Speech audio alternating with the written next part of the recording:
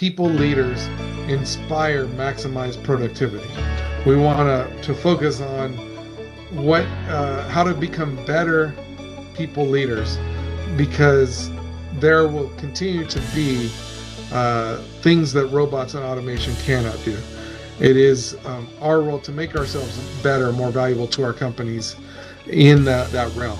And I really, for those of you that are younger, that are looking to get into the workforce, really concentrate on developing yourself as a people leader, of doing those things that automation cannot do.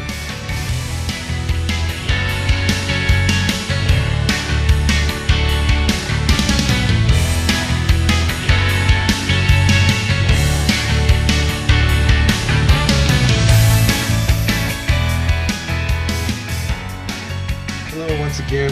Today we're going to be talking about productivity and how you could be ensuring that you as a leader can increase the productivity.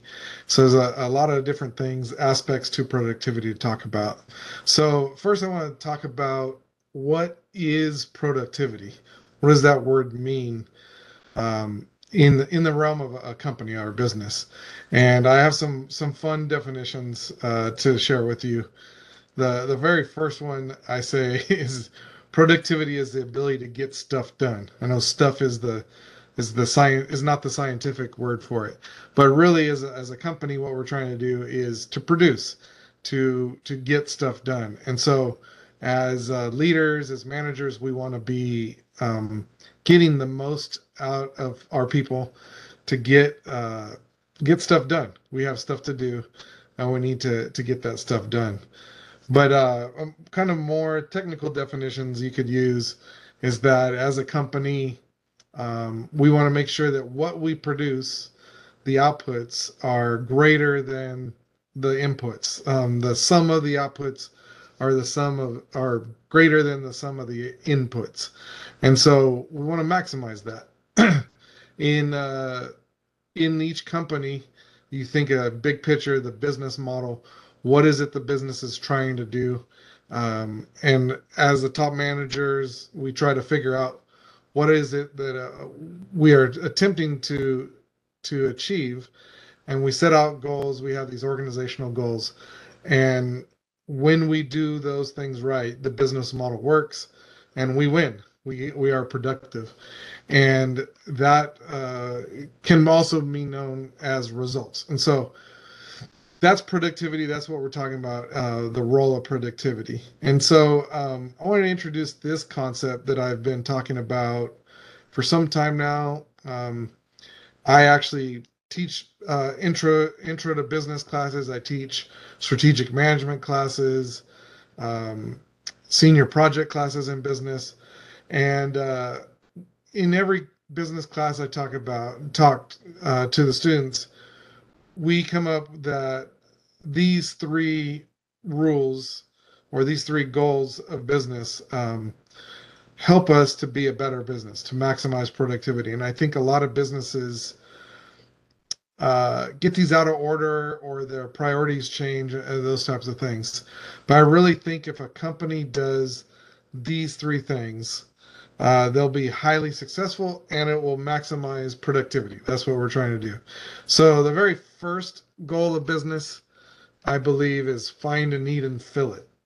So very complex, but basically, if your business is providing a product that's meeting a need, you're going to be successful as a business. A lot of times businesses get very proud about their product that they made. They had an idea that maybe this is a product, this is a need, and this product solves that problem. But they never seem to check to see if maybe that need actually exists. And so it's really important first to think about, as a business, are you fulfilling a need that's an actual need that's out there? And we see that when businesses get very proud of their products and don't iterate, don't change their products, they end up providing a solution to the marketplace that's that's solving a problem that no longer exists. The biggest example of this is Blockbuster, where people can go to a store and rent movies and bring them home and watch them. We have so many other ways to solve that problem now that there's a very small need for people that want to rent movies and still watch them. I travel in an RV every now and then, and sometimes on the road, it's nice to pick up a Redbox DVD and I can return it in the next city over. Um, but definitely renting movies is something that's not such a big need anymore. My parents run a small business and they have a fax machine, and that need is very small. But they still offer fax services at their businesses. So it's not the primary thing they do anymore. They're not a fax business, but it is something they provide on the side. And so finding it and filling it. You could spend a lot of times just thinking about that. Second, make a profit.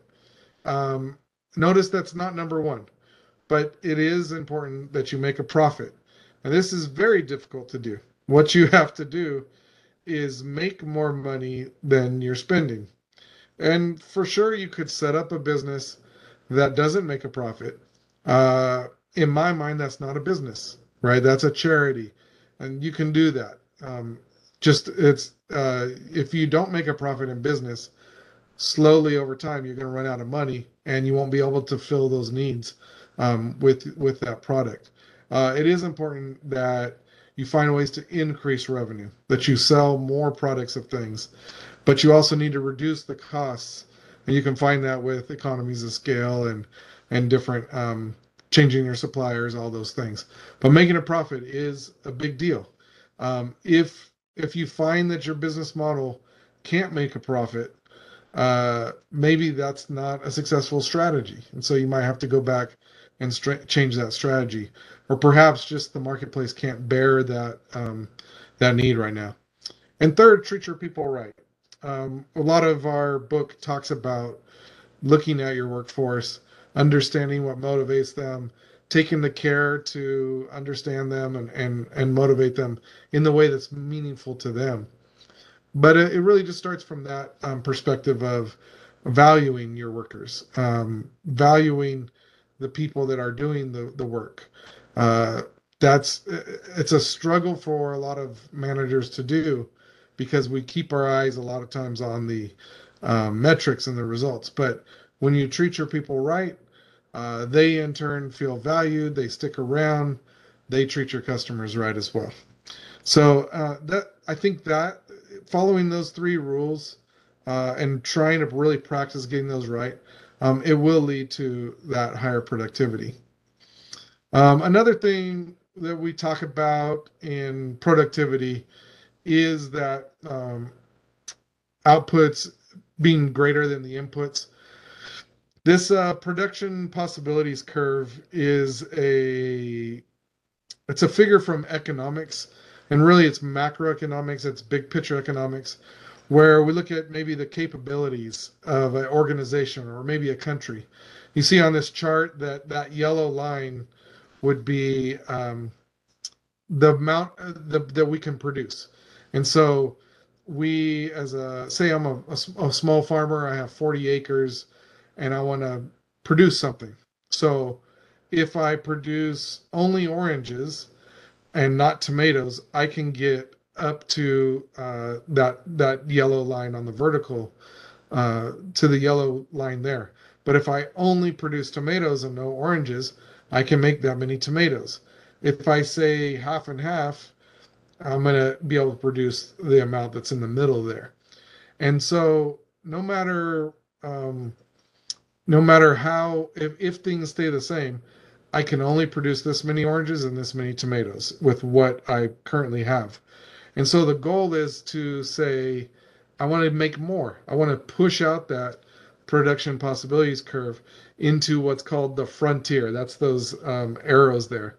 The production possibilities frontier. How can I maximize productivity? How can I expand my production? And there are three ways to do that. You find people that are better trained. In the case of business, if you hire in somebody that has better capabilities than you currently have in your workforce, you can do that. A lot of HR people, they're one of their major roles is training. And so when we train our workforce, they now have a better way, a smarter way to produce more. So we can produce more oranges and tomatoes by having better trained workers or more trained workers. There could be technological improvements. Maybe we find some sort of machinery that over time produces more on the output than it costs us to purchase and maintain that product. And so those technological improvements allow us to produce more. In farming, that could be increasing yields by doing certain things with fertilizers and things of that nature. And then the third one is greater access to capital. So perhaps I can only afford a cheap tomato seeds, but now that I have more capital, I've been through a cycle. I took my tomatoes to market. I made a profit, and so now I can invest and buy better seeds. So my I might have a higher yield, or I may have the ability to buy a tractor, a newer tractor, so I can do more with that. So these are things that help me to get higher productivity as well. So speaking of uh, tractors and technology, automation is a way to increase our productivity. And there's a strong role of automation in today's workforce. There's some great benefits to it. Although it's very high initially, the cost, um, over time, that cost is lower. We juxtaposition this with humans, with workers. Workers, uh, very high cost to attract and hire workers. Very expensive process. That's why we like people to stick around so that we can get a return on that investment.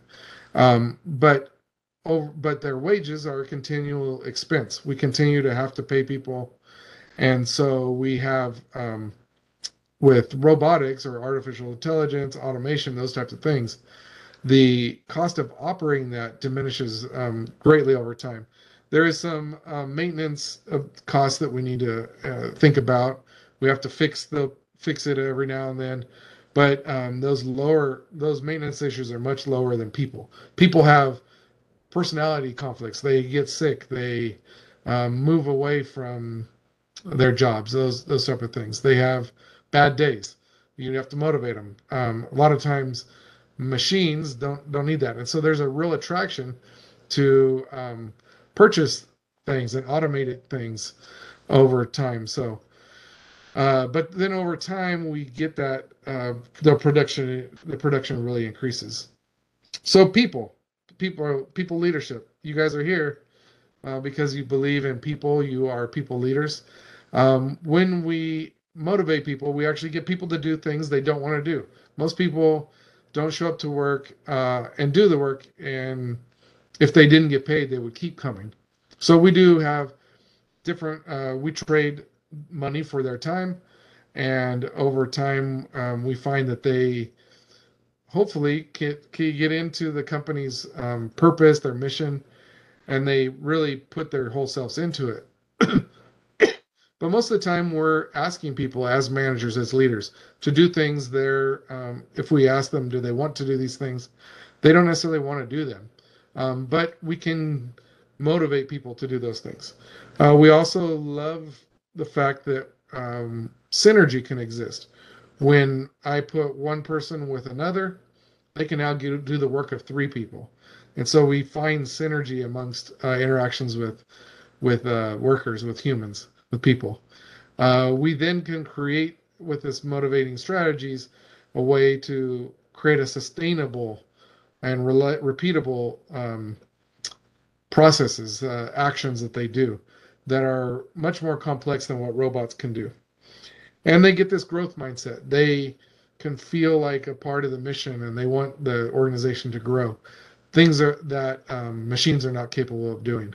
And so we really want to focus as managers, as leaders, to do the things that robots cannot do, to lead our people and understand that.